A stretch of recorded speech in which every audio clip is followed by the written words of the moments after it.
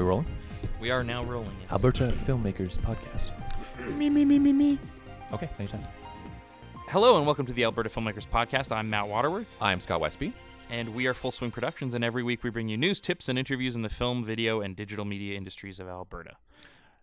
So if you're new to the podcast, thanks for joining us. So every week Matt and I kind of chat about what's going on in the industry, and then we bring on a guest speaker. Mm-hmm. And we kind of have anywhere from a 30 to 40 minute conversation with them about what's going on in their world and how their careers have developed and who they are. So we'll get to that in a bit. But we also talk about this movie that we're making.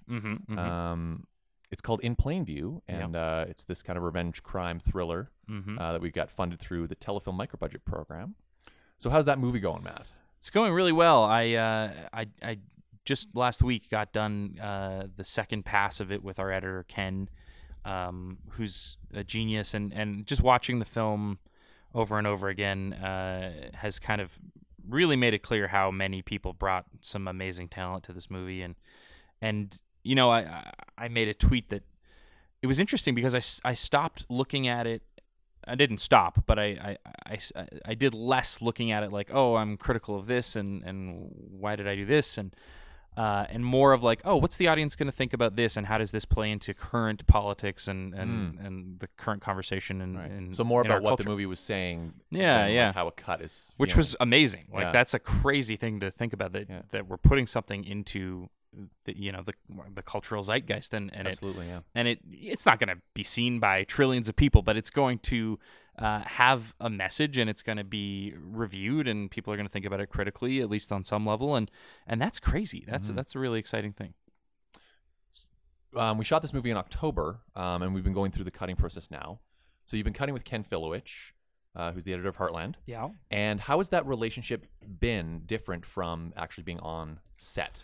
Like, how's that work? Like, how was the working relationship between you two while you were in the room together? Yeah, I really, it's a lot like Kevin, the writer, because Ken is such a creative thinker, and editing can be really paint by numbers if you want it to be, but if you're thinking about it, it can really be something truly, a lot of people refer to it as the third write of the film. You write it once, then you shoot it, and that's another revision, and then you edit it, and that's the third revision. So you can do a lot with story and change a lot of your choices, and you can, change the direction of the film in many ways, just by kind of reordering scenes or looking at things with kind of a look at the other side, or just trying the opposite of what you maybe thought. And it works sometimes. And sometimes it's magic too, and cool. So it's very exciting. But have we talked about Berlin? I guess maybe we did mention it. We might have mentioned it last week. Time, so we're prepping. I'll be going to Berlin to the European film market in February for a couple of days, and meeting with distributors and sales agents and broadcasters and other filmmakers, I'm sure. And I think I'll just do a little podcast while I'm there. And let everyone know how it's going. That'll be sweet. Yeah, it'll be fun. And I think the broader discussion there is that, Telefilm's involvement in the film and now Ampia's involvement in the film and CSIF's involvement in the film have all been about, not just about the film, but also about our careers and progressing them forward. Right, and so, certainly. So we're not just going there for Plain View, but we're also looking at other films that we'd like to make or other pieces of content. Yeah. And, so it's a ton of work to get ready for that. It's so much work, yeah. Making a movie is an incredible amount of work. And if you want to follow along, you can find us on Facebook and Twitter at Plainview Movie. So twitter.com/Plainview Movie. Same with facebook.com/Plainview Movie. So Matt, we started this movie league. Yes, last that's right. week. The Fantasy Movie League. If you haven't heard about it, it's like fantasy sports for movie fans. Or maybe people who aren't as into the sports. Right. You put together this team of movies that you think are going to do the best at the box office. And I got to say, I was pretty proud of myself because when I started, my second week in, I got the perfect lineup. So, of course, there's a perfect combination of films you can select. And I was only like one of like 15 people who got it. And I was very proud of myself. I was riding high. I was like, I'll start the league. I'll open it up to everyone who listens to the podcast, including the co-host, and I'll just beat everybody. But my plans were foiled. I won, man. I can't. I honestly, I kind of guessed. So it's like a fantasy football team, right? Exactly. And, I chose movies based on how much money I had. And so eventually it was like, oh, I can't afford this one, so I'll just buy these cheap, crappy ones. Right. And they did well at the box office this weekend. So what did you have as your big movie that you? Because I used Manchester by the Sea because you can repeat movies. So you grab a cheap movie. And then you just repeat it a few times, and then it's like, I'll just build up a bunch of money because you get penalized $2 million if you have an empty screen on your roster. So you don't want to do that. That's true. Top left, if you hit the week 7, yeah, or back week. Okay, so go. I had three. I had Fences three times. You had quite a mix, which is interesting because it wasn't Fences 3 times is certainly a few times, but oftentimes it's one movie, two movie, and then the same movie over and over again to fill out the rest. But this, even the perfect lineup, was quite a hodgepodge of different films. Yeah, it was a bit of a mess of a weekend for sure. So if you want to play along, check us out at facebook.com/abfilmcast. We've posted the link to our specific group, and the password to join that group is abfilm. Correct. All caps. And then you can pick your movies that you want to put in your own multiplex and go toe-to-toe with Matt and I. The reigning champ, Scott. Who basically just guessed. It's not terribly difficult. Yeah, it's pretty fun. And yeah, so the link's on there, and the password is ABFilm. And this weekend is a 4-day weekend because of, in the States, Martin Luther King Jr. Day. Oh, nice. So it's going to be an interesting. I'm looking forward to getting out of award season and getting to the regular. Like, okay, this is an easy 3-day weekend. Yeah, that's a good point actually. Yeah. So in a few weeks, it'll also reset into a brand new league for everybody, so we'll all be equalized. But for now, it's fun to kind of learn the process and get into the league, and then in a couple of weeks, we'll all be at the 0 number again. So I hope to see some people joining. Yeah, for sure. So getting into industry news. Some really sad news this past week. Alan Stickle passed away. Yeah, he was a actor, filmmaker in Calgary, and lost his battle with cancer. And terribly sad. We worked with him on Cowtown. What a guy! Like, he was like the nicest, super talented. Ever. Yeah. Like, so much fun to work with, so collaborative, and it was. I feel ashamed that we didn't get to work with him more. I agree, because.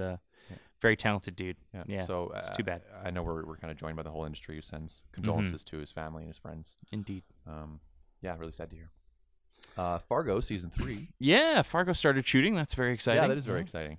It's nice that they're back. Damn, that's a great series. If you haven't seen Fargo, I still haven't. If you haven't seen Fargo, you must. Season 1 and season 2, like it's I would say it's almost as good as Breaking Bad. Really? Wow. Television. Wow. Yeah. And Ewan McGregor's in this season. And Ewan McGregor's in this season playing twins. Right. So he'll be, if he's not in town now, he will be soon, I'm sure. Yeah, no, I'm seeing on Facebook that he's been rolling. Yeah. Sweet. Really exciting. Yeah. Ampia, which is the kind of Producers Association of Alberta, is putting on an event called Story Summit. They put this event on last year. It's for producers and filmmakers to come together and just chat about kind of the new era of storytelling and digital distribution and interactive and transmedia. And it's a kind of a 2.5-day event happening in February, to February 23rd to 25th, and it happens at the Banff Center. Right. It's a great, cool event. We're going to be there, and I recommend that if you're into filmmaking, you check it out for sure. It's got a lot of stuff that I really enjoyed and a lot of really refreshing insight and actual useful information, which is great. This year they've got directors and cinematographers from movies like American Sniper and Sully, 2 different people who've worked on Game of Thrones, Sherlock, Penny Dreadful, History of Violence, tons of great. This was so cool last year. It was the come from behind or shocker surprise panel that was so much fun, which was camera operators from some big shows. And man, did it change the way I looked at that job. And so, they really hit a home run with that one. And I'm looking forward to going again. Absolutely, and seeing more. And what they talked about a lot was interactive media and transmedia. Right. Which is a nice segue into our guests this week. So Scott Lepp is the interactive producer at Heartland. Yes. And he teamed up with Graham Wardle, who plays Ty Borden. And they sent Graham to Mongolia to shoot all these little videos that kind of go hand in hand with his character, Ty, who's in Mongolia in the series. So cool. Very cool. Something they've never done before, and I don't know how many shows have done something and could do something like this. It was just him and another guy, and he'll go right into it. But it is really cool that an Alberta show is being given this kind of opportunity. You know, there's some interactive budgeted money in Canada that you can get access to if you have a show like this, or a much smaller show as well. But Heartland seems to be really on the cutting edge, which is great for our province.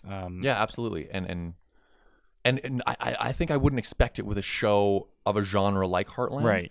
But the fact that they're so cutting edge and interactive is fantastic. Yeah. And I think the fans love it. Mm-hmm. And they're so far into it now that it's like, we've done a web component, we've done an online magazine, and we've got to do something really different. Yeah, now super different. Yeah. 10 seasons in, you got to come up with something interesting. Interesting. So it sounds like they made some really cool content that they are sharing and will be sharing some more. So this is kind of how they did it and why, and an awesome conversation with Scott Lepp and Graham Wardle. Yeah, and if you're new to the show, stick around after the conversation. We're going to talk about some deadlines and some important pieces of information for filmmakers in Alberta, and thanks for joining us. There's a puking story that I think we should just start with right off sure. the bat. Yeah. Go. So I'm climbing the tallest sand dune in Mongolia in the Gobi Desert, and it's 5 a.m. It's pitch black. I got one headlamp.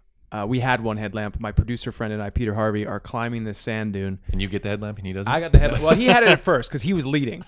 And then he got tired, so I was like, okay, well, let's switch off. We had both taken off our shoes now because there's full of sand. And it's black, and we kind of know it's that way, but not really. Right. You know, we checked it out the day before, and we'd seen people climbing it, so we wanted to go up there before the sunrise to get some sunrise footage. Right. Oh, okay, gotcha. So we're climbing up. Anyways, we switch places. I got the headlamp now. I'm leading up the hill or the sand dune, and I'm going up there, and I'm getting in the zone because it's physically exhausting. You're falling as you're trying to climb, and I'm on all fours, and we're carrying gear, and I go, I haven't talked to Peter in a while. Like, I wonder if he's okay. And I turn around, and I can't see him because the headlamp only goes 10, 15 feet. Sure. He's not there. Right. So I yell out. I'm like, Peter! Waiting. He yells back, hey! I'm like, are you okay? I just puked. And then I yell back. I'm like, well, are you okay? He's like, yeah, keep going. I was like, well, do I keep going? Like, is he just saying that, you know? And I never saw him again.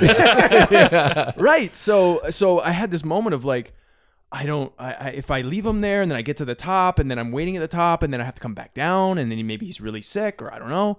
And our guides fell asleep in the truck back way down at the bottom. So they couldn't see. Right. So anyways, I had this intuition that he would be okay. So I'm going to keep going. So I kept going. The sun started to just come up a bit, so we had a bit of light coming through before it peaked and came over the horizon there. And so I saw him, and then I got to the top, and he got to the top, and we got some great footage, and it was a great time. And obviously triumphant at the top of the sand dune, but with puke on his chin. Yeah. Why did he throw up? Just from the well, he ate a exertion? protein bar on the way there in the morning. He's like, I'm going to need something. So he ate this crappy protein bar, and he said it was just sitting so heavy that he had to come up. It had to come up. Gross. So let's reverse engineer that. Yeah. Why were you in Mongolia? So it's a long story, but so I'm an actor on Heartland on CBC. My name's Graham, and I play a character named Ty Borden. And this year on the show, he goes away on a trip to Mongolia to help out with the Veterinarians Without Borders organization. To help save the Gobi bears. So that was the storyline. And through the process of the season, I had this crazy idea of what if I actually went there? What if some of the footage that was in the part of the show and was actually Mongolia in the background? Yeah. And I was actually there. So Scott and I and Jamie and Heather and the writing team, everybody kind of came together on the Heartland crew there and pulled together this idea. And is it possible? Can we actually do this? And so we did. And to extend the world of the show beyond just taking place in Alberta, now it also takes place in Mongolia. That's awesome. So how in depth is this footage? Is it like just because when I heard the idea, I thought it was just like it's selfie like videos. Yeah. So the we doubled Drumheller as Mongolia. Okay, So the actual production goes to Drumheller to make it look so there like is Mongolia. footage set in there set in Mongolia that's taken with the Heartland crew. Yes, Right. but it's in Drumheller. Gotcha. Right. Yeah. And then the footage I took in Mongolia, majority of it is for the Skype calls that the character gives to his wife back at like he's sending videos to his family back home. Right. So Gotcha. updates and various things, but he also shot Skype calls that go in the episodes Cool. on Cool. CBC. That's awesome. And some establishers and other things that they could use within That's the awesome. episodes when we actually go, quote unquote, to Mongolia. So to shoot it like on a webcam or on an iPhone is like acceptable, like for quality, and it just to be doing it yourself actually makes it fit within that world. Yes. Awesome. Yes. And so how did this come about, Scott? How did it Well, it we're always looking for something fresh. Right. And the fresh storyline was to send Ty somewhere else this year. Right. And Heather Conkey came up with that idea, our head writer. Right. And then from there, I instantly jumped all over that. As soon as I heard about that as the digital media producer, I'm like, oh my goodness, this is what an opportunity to expand our whole world for our viewers. And we're very lucky to have an audience that craves content. So we can put out, almost anything we want. Yeah. But what we have found is we have almost exhausted the behind the scenes. Mm-hmm. I've shown them Everyone's everything. seen. Yeah, there's only so many Right. times you can look at the set. Exactly. Exactly. We've given them tours and all that stuff. Right. And we've heard Graham and the actors talk. And so this was an opportunity to create story content outside the episode. And anytime we can connect the story to it, it just makes it a little bit more valuable. For sure. And so we just saw an opportunity. And so from there, it just kind of snowballed and it got bigger and bigger. And then when Graham came and said, I could maybe go to Mongolia, then it was just, light bulbs going off and ideas like crazy. And when was it like pre-written content, or did you just kind of come up with stuff on the fly? Yeah, there was a lot of the writers that come up with content for the website, obviously content for the Skype calls that would be in the episodes that weren't even written yet. So a lot of the stuff that they were writing was, we haven't even written this episode yet, but we think this is what's going to happen, and we should, so that was a challenge, for the writing team to kind of jump ahead and create stuff before we were even there yet. Right. But yeah, it was all given to me in a nice, I printed out, put in a little binder, take with me to make sure we checked it all off. Nice. And then, some bonus stuff too, climbing the sand dunes there in the Gobi Desert wasn't on the list, but you're there. You have that opportunity. Yeah, you're for sure. Not do that. Yeah. For sure. So that's cool. Yeah. And even on top of that, you told that great story about, to me the other day, about the coincidence where you did have the scripted content, but it just happened to be that you were in the right spot at the right time. We had so many incidences where, there was a scripted content where I'm talking about a farmer and, treating his herd. And I was trying to get it, and it just wasn't working too well. And I just was like, you know what? I'm going to take a break. I'm going to try again tomorrow. We had the flexibility to kind of move things around a bit. And I tried again the next day, and I was like, oh, look at all these goat and sheep right here. This is perfect. So I start doing this little video log for the website. And in the scripted dialogue, I'm talking about the herder who owns the goat and sheep, and how he's been so nice to us, and the relationship that we have. And as I'm filming this, I don't even see him, but he's walking in the background. Oh my God, amazing. And in the dialogue, I say like, oh, I can't remember the guy's name, but I turn and say, the herder, and he's right there. And I'm like, that's amazing. And I turn back and I'm like, just play cool. Wow. Yes, That's awesome. totally, right? Yeah. But we had so many of these little happy accidents. One of those magic moments. Moments that you're just like, okay, do your best and just let it go, because if it's not working, just relax a bit. Don't try and force it. And that was a big lesson for me on that trip, because there were so many variables. There were so many things you're trying to juggle to make work. And a lot of things did work when I just let go. And it was like, okay, I'm going to do my best. But if it doesn't work, try something else. Right. Let it go a day, relax a bit. Yeah. So I guess the piece that I'm not quite fully there yet is how is it a digital component? If like what's the digital part? Like obviously there's footage that's being used in the show itself. Is it like a just a continuous vlog that from Ty's perspective? Is that? Yeah, that's exactly Okay, it. cool. So there's a website called bordenwithoutborders.com. Ah, okay. And Ty created it, right? Right. At least that's how we play it. Sure. And we update it several times a week, and we fill it with video blogs, photo galleries, and photo blogs. And the most recent one I just completed is Ty sending a message back home to everybody about something that happened in the last episode that aired. Sweet. So it is an entire side story that lives on this website. Wow. And then in our next 2 episodes, we're going to Mongolia, and it's going to be right a part of the Heartland world. And then we leave it again. And then, our characters are looking at the website in the body of episodes. And Sweet. So we created all this stuff way ahead. That's amazing. Just to really tie it all together. Cool. Yeah.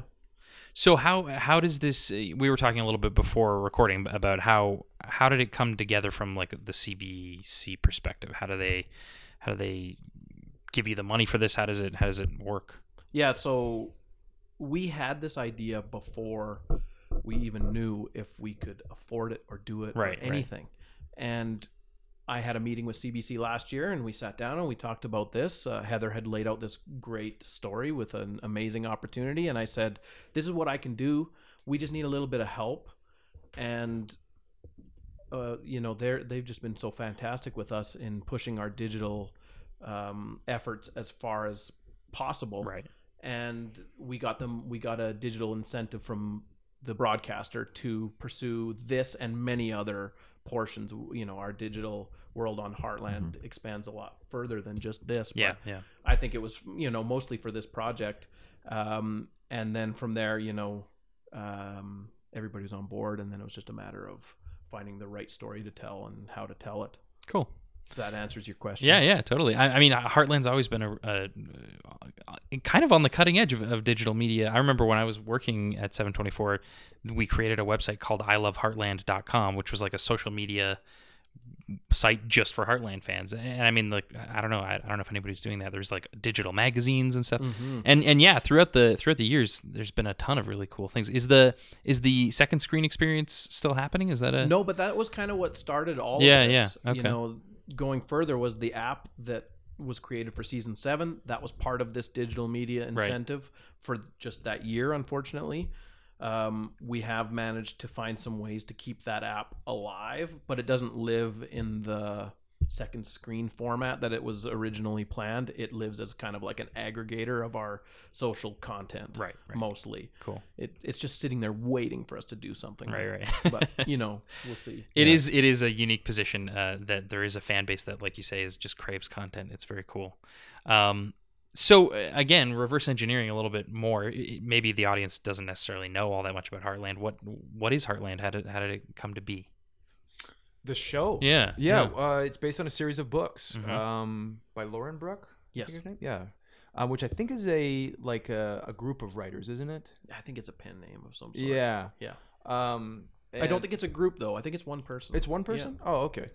So it's based on a series of books. Obviously, it's gone quite a different direction from them. But, and we're in our 10th season, so 10 or plus years ago, Michael Weinberg, I think, came into the rights of these books and decided he wanted to make a show. And so he pitched it, and he's actually writing, I think, a book about this that he hasn't put out yet, but about this process, because he used to be an investment banker. Oh, really?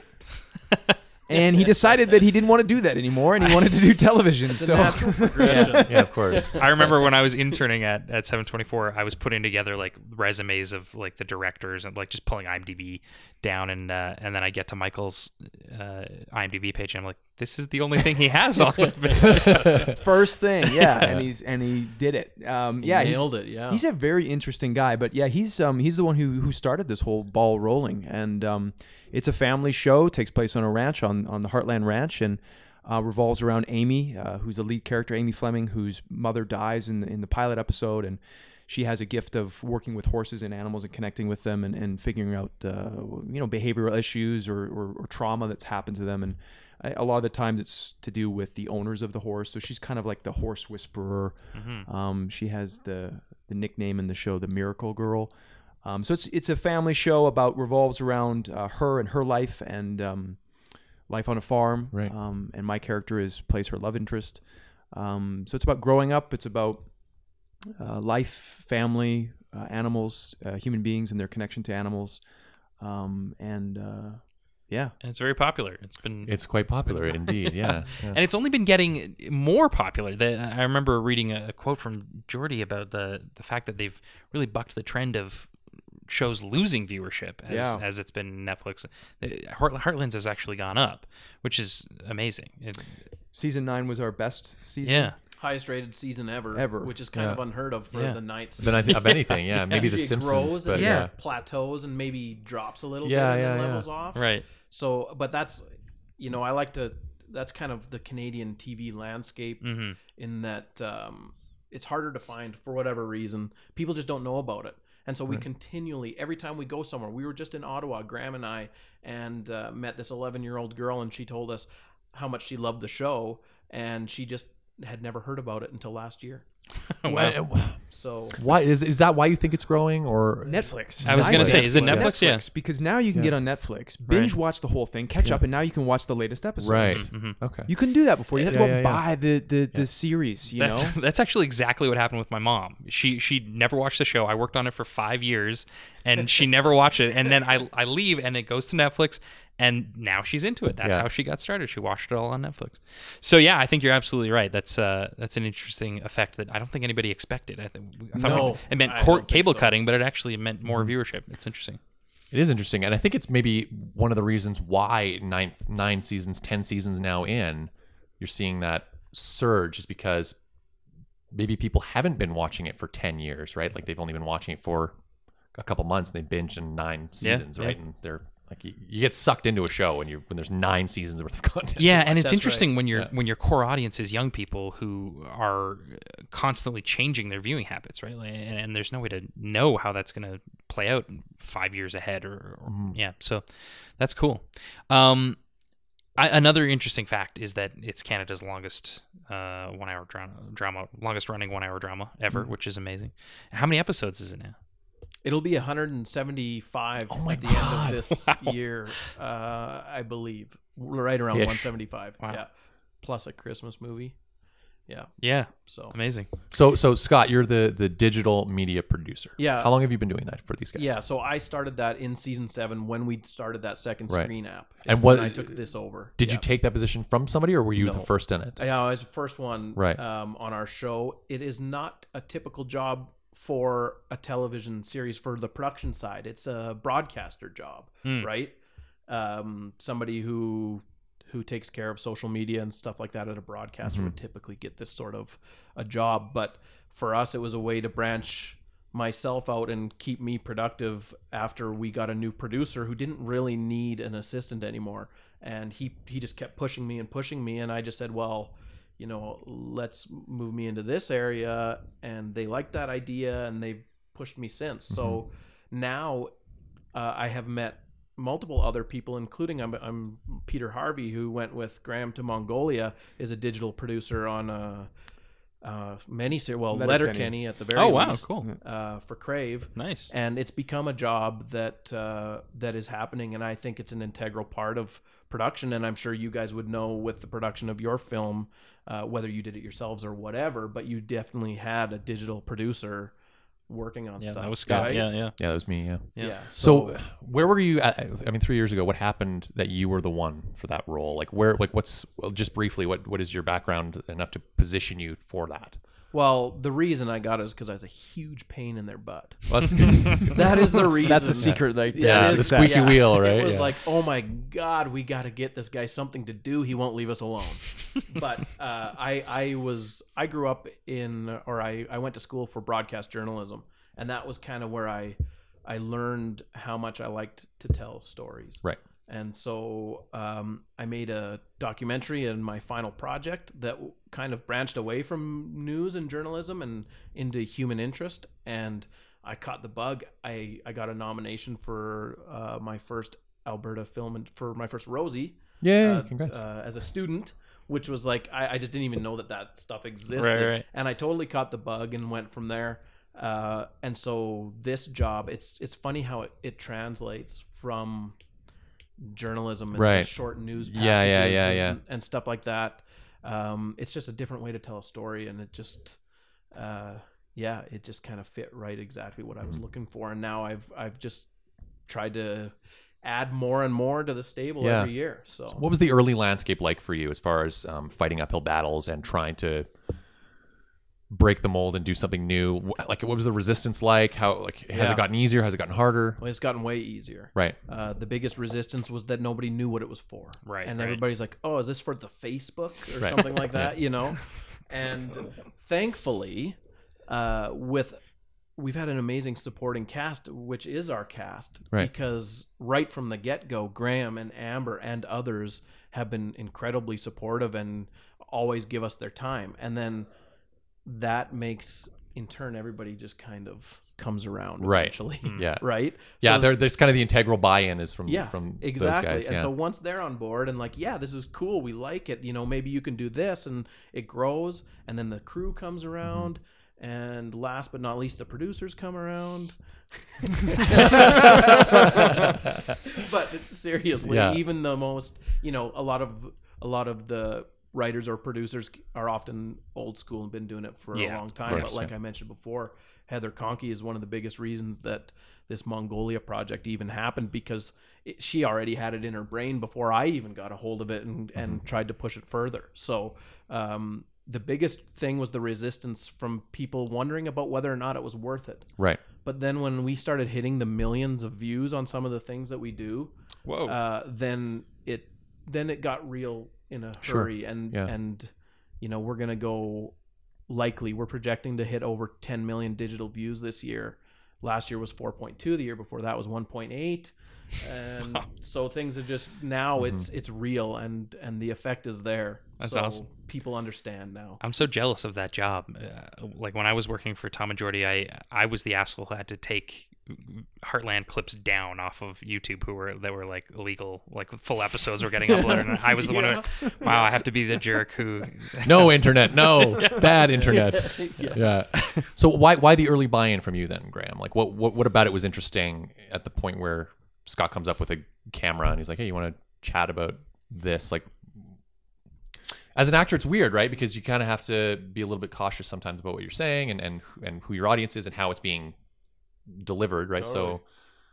So yeah, you mean in terms of general with like everything that Scott does? Well, I went to film school myself for writing and producing and directing, so I've always had an interest in creating fun stuff and stories, and Scott's a good guy, and I've always trusted him, and when he comes up with an idea, I'm like, okay.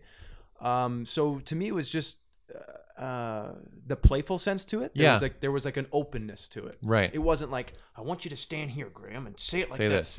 You know, like I'd be like, okay, weirdo, see you later.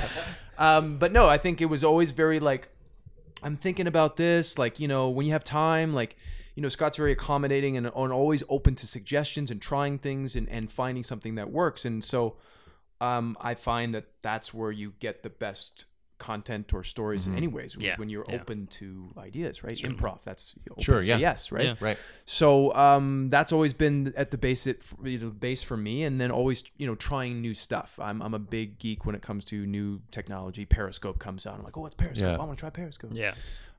So, you know, I'm always on board for that stuff. And in Mongolia, we actually got a little Samsung Gear 360 camera to shoot some 360 video out there, and you know, we had to get it ordered to Los Angeles and then shipped up because we couldn't get it, you know, to Canada yet because they hadn't released it.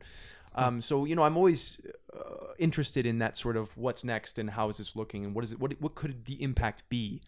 So anytime Scott comes to me with an idea, I'm like, well, okay, cool. So how do we do that? Sounds good. Sweet. So every year is about pushing the envelope and trying something new and different. And then this Mongolia thing comes up. Heather Conkey, of course, was on board early, sounds like. Yeah. And it wasn't a hard sell, you don't think? Or like, how much work did you have to do to get this thing going? And like what kind of stuff did you do? So the concept itself was not difficult to get moving. Right. What gets difficult is when story gets involved. That's what. Yeah. And Who writes that Borden Without Borders? yeah, What, it's like okay, I'll try to find the best way to articulate this. But we did have several meetings where we're all sitting there, and I'm just like, trust me, this makes sense. Yeah. Well, that's like this is transmedia, right? Yes. In its purest form, and people are still like, what is that? And so this is a great example of it. Yeah. Exactly. Yeah. The biggest thing is, when would Ty be doing this? know, something like that. Why is Ty doing this? What is his motivation? Because as Graham would know, even in his preparation, is finding motivation and stuff like that is big in how they do their job. Of course, yeah. And it's really big in how a writer does their job. So why is he doing this? When is he doing this? When is it happening within the timeline of Heartland?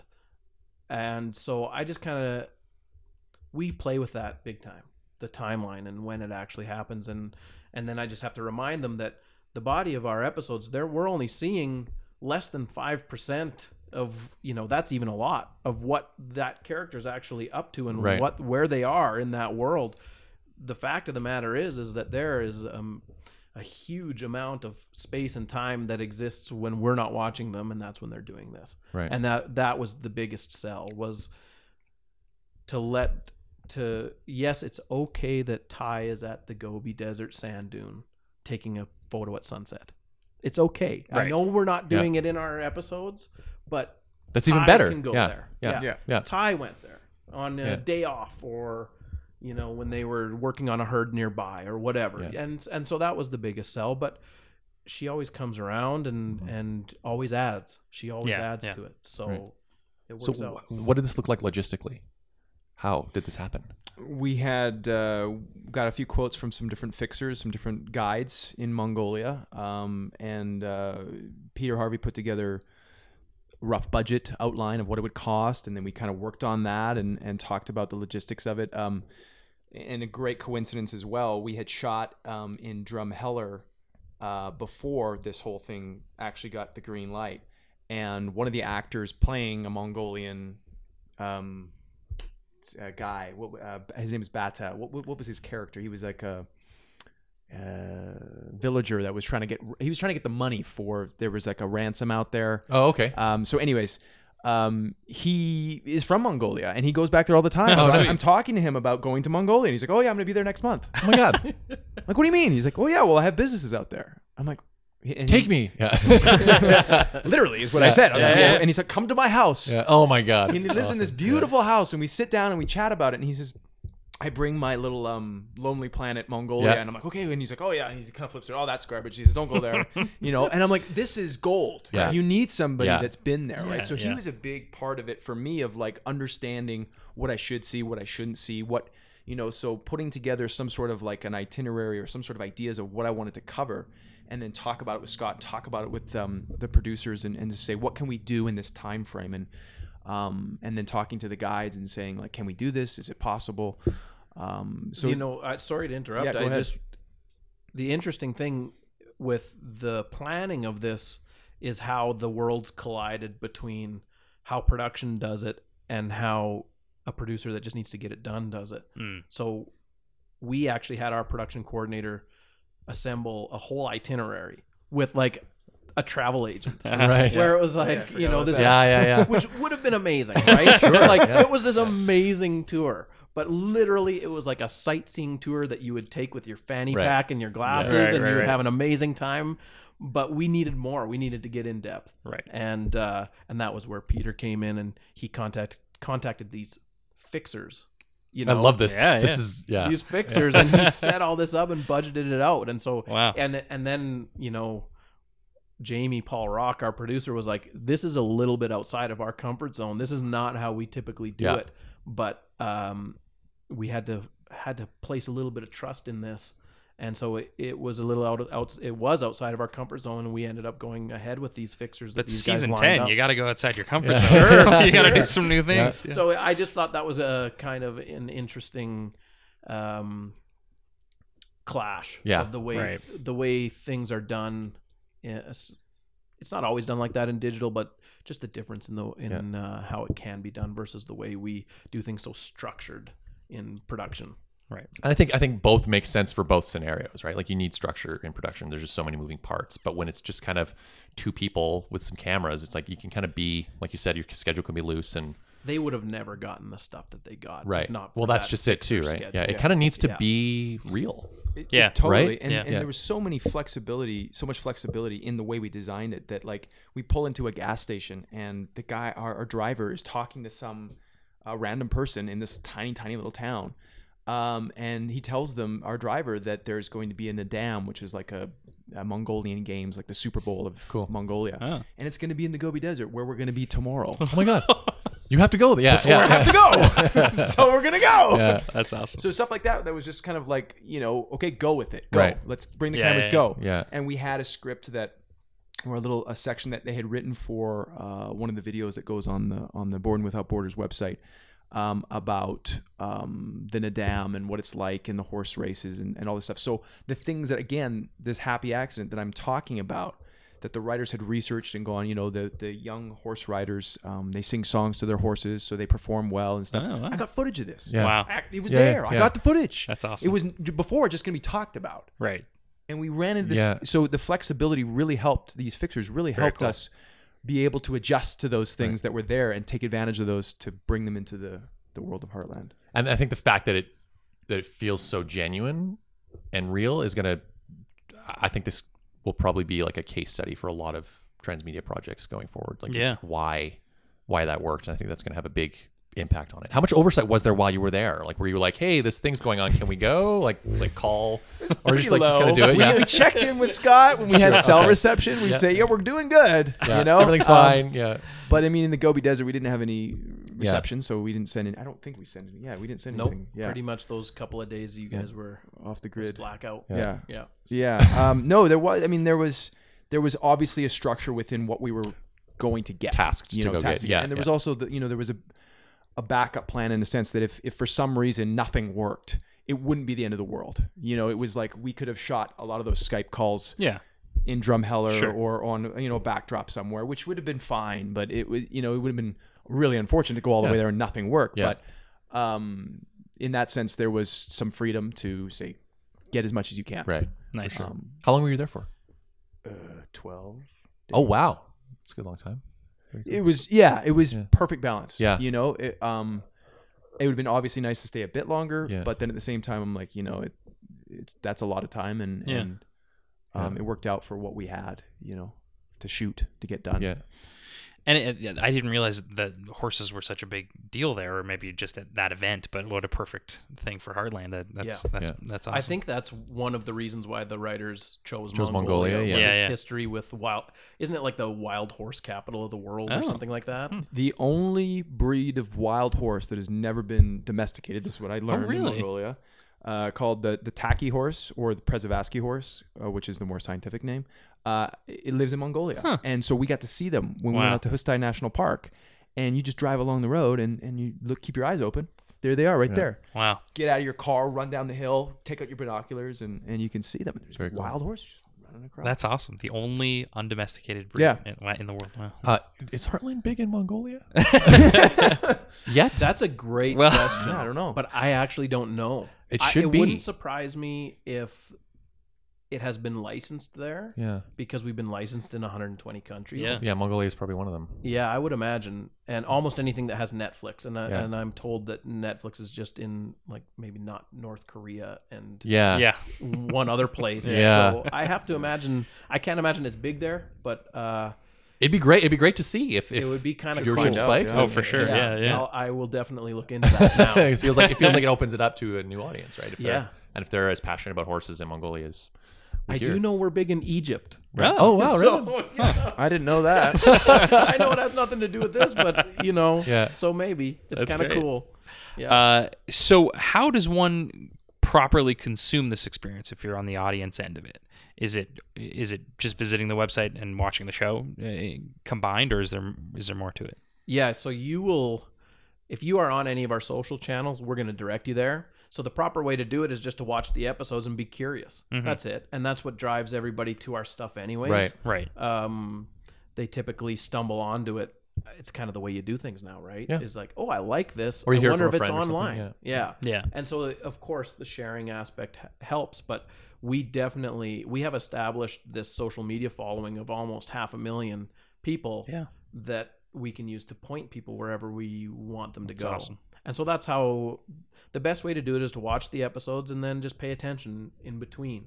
And we're going to feed you stuff, and we're going to say, go to Instagram, and because Georgie's character page is going to show you something about Ty in Mongolia. Nice. And then the next day it's going to be, well, here's what Ty and Bob have been up to in Mongolia with a photo. And then later on in the week, there's a video blog. And a little breadcrm trail of that's it. Cool, and in the middle of it is our blog that our show does. That will point out all the little things that we're Easter eggs getting up to as well. It's like a treasure hunt online, right? Like a scavenger hunt. Yeah, and it's funny because once you get into it, you can open up so many doors. Yeah. But we've really tried to keep it fairly contained. This is the biggest thing we've ever done, right? And it ties to all of our platforms. But we're really trying to keep everything fairly contained now. Well, it can so easily get out of hand. Yeah. Right? Especially on the internet. Yeah, exactly. Which is a big place. The biggest thing the other biggest thing we did this year was open the YouTube channel. That's the only other new thing. So, so are you the puppet master of all this stuff? Well, I'm part of the team that does it. So, is it like, so when you're like, Ty posts this, and then this is on this page. Who's got the game plan here? That's you putting that all together. Yeah, in conjunction with Graham, right, and with Heather, and with Pamela Pinch, who's one of our writers. And what about Gord?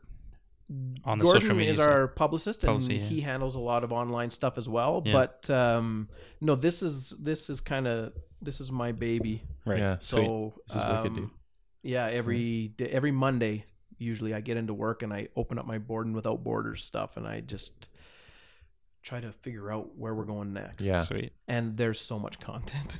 12 days worth of footage, I bet. Yeah. There's over 1,000 videos. Oh my God. Wow. Okay. So that's there's a lot to comb through. Right. We have so much stuff. Cool. After, provided we get enough time, we're going to probably do a little behind the scenes documentary that we can release on our YouTube channel. For people to find and watch there, or like on the DVDs perhaps. Right. Yeah, I was going to say, is that where it can all kind of live in the end? Is it like a special feature? It for sure something like that could. Yeah. I don't know how to package it after. Yeah, after exactly. It's done, that's the challenge, right? Yeah. And given that, Graham and I were talking about perhaps deconstructing it and redoing it for the American broadcast. Oh, interesting. Huh. That's a good idea. Yeah. Which would be, because it would be really awesome if everybody got to enjoy how it was meant to be live. Yeah, that's cool. So our audience is a bunch of filmmakers, and it's integral to have a digital component in your film or piece of media. What is the kind of the number one thing that you've learned that you would impart on the audience if they're trying to add that element to their production? So the first thing to keep in mind is that Heartland is very unique in Yes. that we had the built-in audience. For sure. So it was easier for us to find things to do because people liked it, and we could ask them, right, what should we do? What do you want? What do you want to see? So it wouldn't say, if you're making a movie, doing a huge project like this, but for a filmmaker, it's just about making it accessible and getting it out there to try and bring more eyeballs, especially for the things that we're all doing with these indie small projects. Little videos, little photos from set, getting the actors involved, especially because usually that's what people care about is who's in it. And will they talk to me? Will they interact with me? Right. That's kind of why I like live stream. I really, really love that for small productions, is that it's really easy to do. And the way a platform like Facebook lays out their content, right now they're pushing live streams harder than everything else. So their algorithm is going to put that into your news feed more than it's going to put just a random photo from set. Oh, same with videos. As well. They push video hugely. They push that out. So what I would do and what I will do when we shoot our movie in the spring is I am going to have somebody that's job is dedicated to documenting as much of the process as possible and asking the actors questions every day, and then putting it out, putting something new out there every day. That's about all you can do, right? And it's inexpensive to do that. Yeah. And the producer can do it, right? He sure can, or So, she. as you would know. Yeah. I would also say that in terms of creative component, thinking from a young filmmaker or someone who's just getting started is expanding the experience that they're trying to create. So whether it be through your film Right. or whatever it is you're making, Absolutely. expand that experience into the realm of a website or a video, or think about a creative way you can take that experience, shrink it, or put it into a small bite-sized chunk. Right. And you can deliver that to people. That would be what I would say is really a way of putting something online to expand or to help support your project, is to take that experience that you're trying to deliver to people and put it into a bite-sized thing for people to consume online.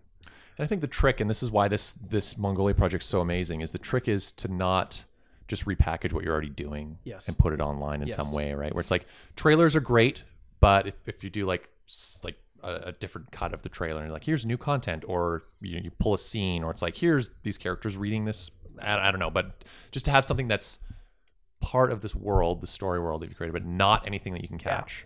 Yeah. It makes, and to do it separate per platform too. So Facebook's got its own content, Twitter's got its own content, instead of just cross-posting everything, right? Yep. Which it takes a lot of goddamn work. Yeah, Yeah, it is. Right? I think Sure that's does. what people don't realize. Yeah, it does yeah. take a lot of work. But if, a 10-minute interview with Graham for Heartland gets me, at least 10 pieces of content, right? Right. So you can generate a lot of things in not so much time, but it does take a lot of work and effort to keep it up and to keep posting it. And it takes an understanding of these platforms too, right? absolutely. And how people consume something differently on Twitter than they will on Facebook or Instagram, and also keeping up with the platforms. Like, are you Snapchatting at all? Is Snapchat a thing? Because I don't understand that still, but I know the kids are Snapchatting. we are not, but Alicia Newton is a 15-year-old girl on our show, and she plays Georgie, and she's very active on Snapchat. She's Snapchatting, so someone is anyway. Yeah, She is, Yeah. but it's not always like it's her personal Snapchat. Yeah. If Heartland ever did it, we'd probably just let her run it. Right. yeah. Because she's As great with Georgie? that. Yeah. Oh, sure. I mean, CBC would love us to do that, actually. But again, it is surprisingly hard to do character stuff, because then you can't show the camera, Right. and you can't show the crew, Right, and everything right. has to be within the world, And you're as soon as beholden you go to the character. Bible, and Absolutely. Yeah. That was one of the things that I found challenging with this virtual reality, or more so 360 camera that we brought. Was originally I pitched it to Heather, the showrunner, as like, it's an extension of, again, the reality. It's an extending of the experience.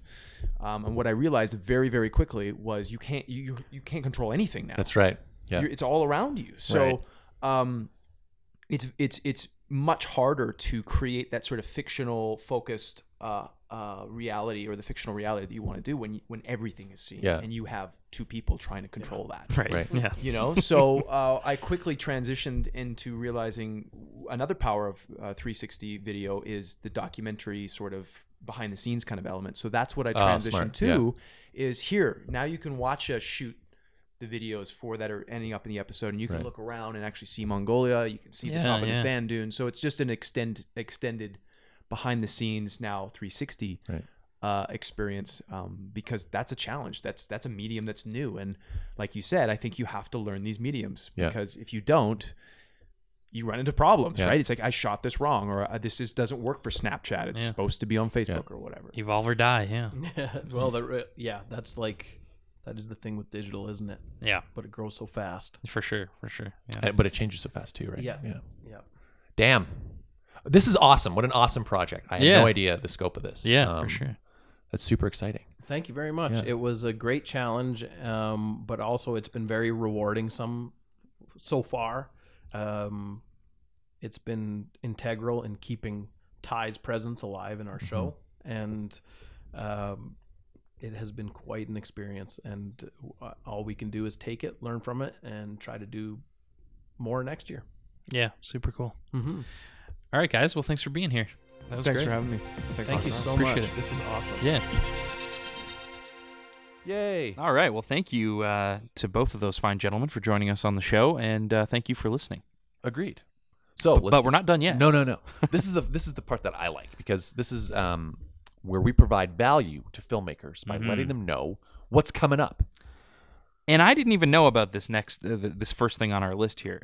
It's the Cineplex Entertainment Film Program. And I've, of course, heard about it before, but seeing it in the news here, thanks to Breyer finding it, I was like, whoa, this is awesome. And it really is. It's the Canada Film Centre puts on several different program labs, a writer's lab, directors, producers, editors labs. So these are opportunities for you to apply, get into the program, and go and work with a bunch of other great filmmakers in Toronto. And the CFC just has a great reputation for creating really good filmmakers who end up having great careers. John Jaffe, Alberta filmmaker, is going through the program right now. And several people have done so from our community and unfortunately stayed in Toronto, it seems. But those jerks. I understand. Somewhat understandably, I understand. It's like, I want a career. It's I true. wanna It's make true. money. Yeah, you can't fault people for that, I suppose. But it is a great-looking program, and great reviews come out of it every time I hear about it. So I won't go into it in too much depth, but you can find out more at cfccreates.com or check out the link in our show notes. So the movie that we made, that we talked about early in the show, was made through the Telefilm Microbudget Program. And that is an annual grant of $127,000 given by the federal government to anywhere from 15 to 18 feature films from around Canada every year for first-time filmmakers. So this year, the deadline is coming up to apply. And the way you do it is you apply through kind of a filter partner organization. So if you're in Calgary, you apply through the Calgary Society of Independent Filmmakers. And if you're in Edmonton, you apply through FAVA, which is the Edmonton version of the CSAF and the better one. I just like FAVA so much. Anyway, so both of the deadlines have been extended. FAVA has extended their deadline to January 20th, and the CSAF has extended it to January 31st, which is great news. Mm-hmm. You got a little more time to put your application together. Indeed. If you haven't started yet and you're just hearing about this for the first time, it's probably too late to get a feature film ready to go for the end of the month. But check it out. Look at the program. Yeah. It's I would say it's probably the best and most promising way to get your first feature film made that exists. Mm-hmm. Mm-hmm. I can't think of a better way to go about doing it. Yeah, I mean, right now, it's for you. It's for you if you're trying to get your first feature film made. They're looking for you. So, show them what you got. It's a great program. So check it out, telefilm.ca, or in the show notes of this show. How can people access those show notes? You'll find them in your app if you use the iTunes podcast app. The notes are right in there. I think there's a trick to kind of tapping the album artwork to flip things over to see all the links, but we always include them there. They're also on the SoundCloud in the notes under the post there. So, or you can check them out on our website too. Of course, yeah, at abfilmcast.ca. Yeah. Submissions for the Rosies are now open, and you can choose to submit your project in 58 categories. The deadline to submit is January 13th, and you can check out ampia.org to get your information to submit. The Calgary International Film Festival 2017 has opened its doors for submissions. Feels like it just ended. That is damn early. Yeah, but I understand. So their early submissions run until May 1st, so you got some time to submit for the early submission. The regular deadline is on June 1st, and the late deadline is June 14th. And here's something cool from their website, a question. Yeah, what if I've made a film and I'm a local? Right, can Alberta-made films enter? Yeah.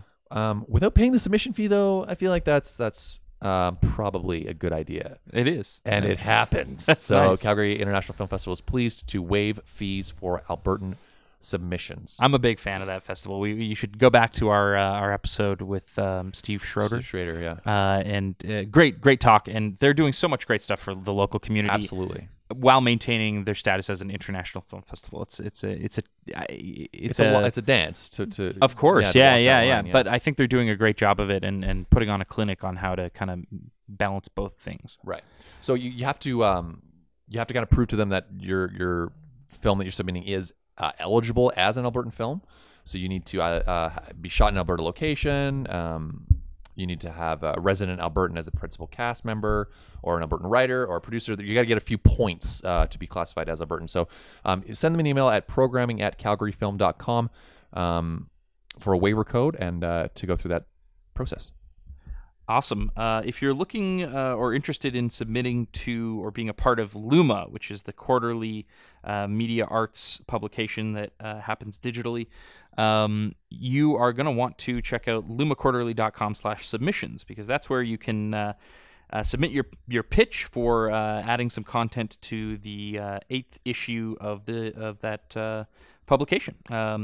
Those are due by February 14th, and you'll be notified if you've been selected by February 28th. And at that point, you'll get into the process of actually creating your piece of work for the publication. It's not just necessarily an article. Some people have done videos. Yeah, video essays. And then your publication is due by April 11th to make the issue of the publication. Yeah, it's cool. It's a cool publication. You should check it out. If you don't know about it, check it out at lumaquarterly.com to find out more.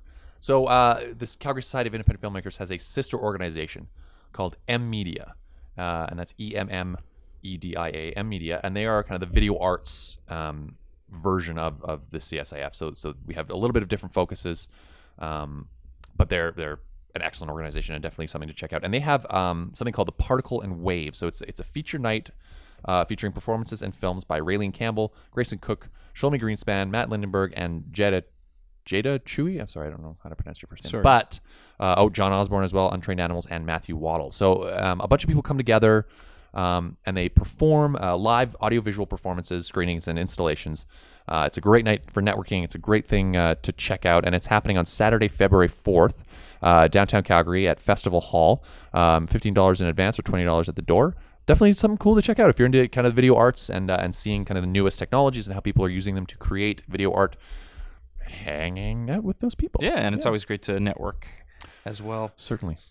We were talking about Story Summit at the top of the show. It's happening from the 23rd to the 25th of February, and tickets to get in are range from $300 to $400, and you can check out storysummit.ca for more information on that. We talk about this workshop from time to time. An upcoming workshop called Upstart is coming to Calgary. This is put on by AMPIA, the Alberta Producers Association, and Upstart is a directing and acting workshop where there happens to be a video camera there, but really what it's about is the communication between an actor and a director, and how that relationship is, and how to get the performances that you want as a director, and how to take notes and interact with the director as an actor. It's a great workshop. It's a great chance to exercise that muscle because we don't get to practice it very often if we want to be a director. Indeed. Because to practice, you kind of have to make a film, and those are terribly expensive. Yeah, this is kind of the only way to do it in a kind of a safe, cheap way. Right. Yeah. So this Upstart session, it happens twice a year, and this one in Calgary is happening every Monday night between February 13th and April 10th. From 6:30 to 10 p.m. It's only $175 if you're an AMPIA or ACTRA or WIFTA member, which is great that they're partnering that way. Yeah, partnering that way, and then encouraging female filmmakers, female directors to come and check it out. Absolutely. So if you want to join this round of Upstart, you want to contact Karen Ryan at calgaryupstart@gmail.com by Wednesday, February 1st. Speaking of workshops, there's also the Shooting with the Scarlet workshop. This is the one that we always talk about being the must-have, the prerequisite before you can rent the Scarlet from the CSIF. So you've got to get on board for Saturday, January 21st from 10 a.m. to 5 p.m. It's $120 for members, $160 for non-members, and it's instructed by Aaron Bernakovich. Again, if you want to use that Scarlet, that red Scarlet, you need to have taken this course. So you can check out more at csif.org. If you are an actor and you hate auditioning, which I imagine most actors do. Yes. There is a certain skill set that you need to audition very well, and it's something that can be taught and it can be learned, and there is an opportunity coming up with Chantal Perron, who is a fantastic actress in Calgary. She happens to be the star of our movie. She also, well, because she nailed the audition. She did great. Yeah, so she nailed the audition, and she's putting on an auditioning for film class at 6 Degrees, which in itself is an amazing studio, sound post studio. So in this 2-week intensive, you will be taken through the technical world of the film audition room. Each participant will work on camera. Every class, we will focus on script interpretation, making smart choices, and how to prepare a strong audition. Very cool. It's happening Tuesdays and Thursdays in February. The fee is $425 at 6 Degrees, which is downtown. You have to be 18 plus, and they only have 8 spots. So check them out at facebook.com/thecameralovesyou. Up in Edmonton, the FAVA screenwriting workshop is going to be kicking off on February 21st. for a series of evenings for $425 plus GST, and on Tuesday nights. So you'll be able to take your screenplay or your teleplay kind of from the idea to finished draft, I suppose. But you can find out more information straight from the source at fava.ca on that. FAVA also has some really cool, just the way they structure their workshops is very interesting. Mm-hmm. Instead of going to a cinematography workshop or a gripping workshop, they do something called the Video Kitchen. And this is an introductory workshop. If you've never made a film before, you can participate in this. And it happens every week on Thursdays between March and May. And what you do is you go with a group and you make a film. So you come out of this with a finished film. And they also have an advanced version of the workshop called the FAVA main course. So if you've taken Video Kitchen before, you can go through the main course. You'll build upon the basic knowledge that you got in Video Kitchen to become a better filmmaker. So check it out at fava.ca. Sign up for those programs. They're fantastic. Definitely recommend you go do those. Absolutely. So we talked, Fargo is up and running and shooting. Winona Earp is also shooting here in Calgary. But in Edmonton, they're, I believe, only a few days away from getting into principal photography on Knuckleball, which is another project that feature film that we're excited to see happening. Absolutely. Yeah, for sure. Okay, let's get into the recommendations, the final part of the show. I see in the notes here multicam sequences. Multicam sequences, that's my recommendation. It's a little bit, I feel like it's advanced, but it's terribly basic editing recommendation that I have. So Matt and I do a lot of commercial filmmaking, which means that we're shooting a lot of interviews and we're shooting them with two cameras. Right. So when you're in a timeline and you're editing and you have two cameras, it can get messy to move one camera around, and especially if it's an interview, they can get out of sync and the audio can stray, and it can suck. So it took me many years to discover this, and I feel like an idiot, but Premiere has a feature called multicam sequences. So you select all the clips that you want to include in this multicam sequence. You right click and you say create multicam sequence, and it just creates a single sequence that you can play around with on your timeline that's always in sync. And then you just click on it and you select on your keyboard one or two, and it just goes to that camera. So it's a great way to cut. I know Final Cut has a Final Cut has a version, and I really like it. And tell me if it's similar, because what I like about Final Cut's version of it is you kind of do it live. So you can play both cameras, and then you can pick the cut moment like right there, and it continues as if you're playing. live, and it makes So it's like live switching. Cool. Yeah. Yeah, and so it's not always perfect, obviously, but it gives you an idea of like, oh, I can do this kind of by feel and right. Whatever makes sense at the moment. I really like multi-camera editing. Yeah. So I just discovered it, and it's saving me a ton of time. Nice. Anyway, Awesome. Yeah. So that's mine. My recommendation is Telespark's upcoming installation, Starfleet Academy, the Starfleet Academy experience. This is only the third time it's happened in the world, and the first time in Western Canada. We were lucky enough to do some shooting with the wonderful Garrett Wong from Star Trek Voyager. Had a blast with him and at Telespark the other day. Looking forward to sharing those videos, and I am genuinely looking forward to this experience. I'm going to this for sure. So my understanding is you walk through it and you go to each different section of like being an officer on the Enterprise or whatever ship.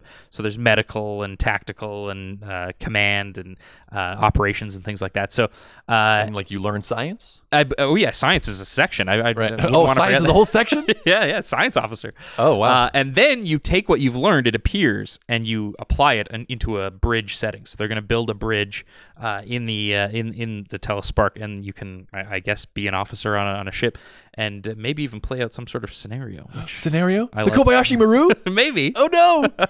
That's awesome. Yeah. It looks like a lot of fun. Yeah, for sure. Yeah, and kind of once in a lifetime so far opportunity. Yeah, for sure. I mean, it was in Ottawa and then New York before that, and this is only the third stop ever. So super dope. Very check cool. it out. Yeah. Telespark Starfleet Academy Experience. Yes. Very cool. I think that's what it's called. Yeah. But February 3rd is the big launch event, and there's some VIP tickets available, I believe. So if you're a big Trek fan, that's worth your money. Absolutely. But otherwise, I'm sure you can hit it up for a couple of weeks, if not a month or two. Yeah. I'll be there, and hopefully I'll see you there. And we're getting into the next week of Fantasy Movie League. This is taking over the podcast. I'm sorry, but I'm just super pumped about it. So don't forget to make your picks before the deadline. I think it's Friday at 9 a.m. 10 a.m., I think. 10 a.m., yeah. which I accidentally stumbled upon before I won last week.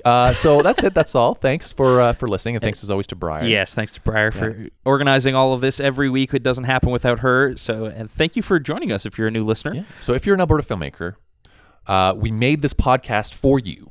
And we also made it about you. So if there's something going on in your world and you're making a film, or you're trying to share a film that you've made, or you've got a workshop coming up, or you want to get into the industry more, we can help with that. We can share it on the podcast, or we can kind of let you know how to get started. So so how can they reach out to us, Matt? Well, you can reach us at hello@abfilmcast.ca. Feel free to reach out on Twitter, Facebook, SoundCloud. It's all AB Filmcast. And, of course, subscribe to the podcast on iTunes if you haven't already.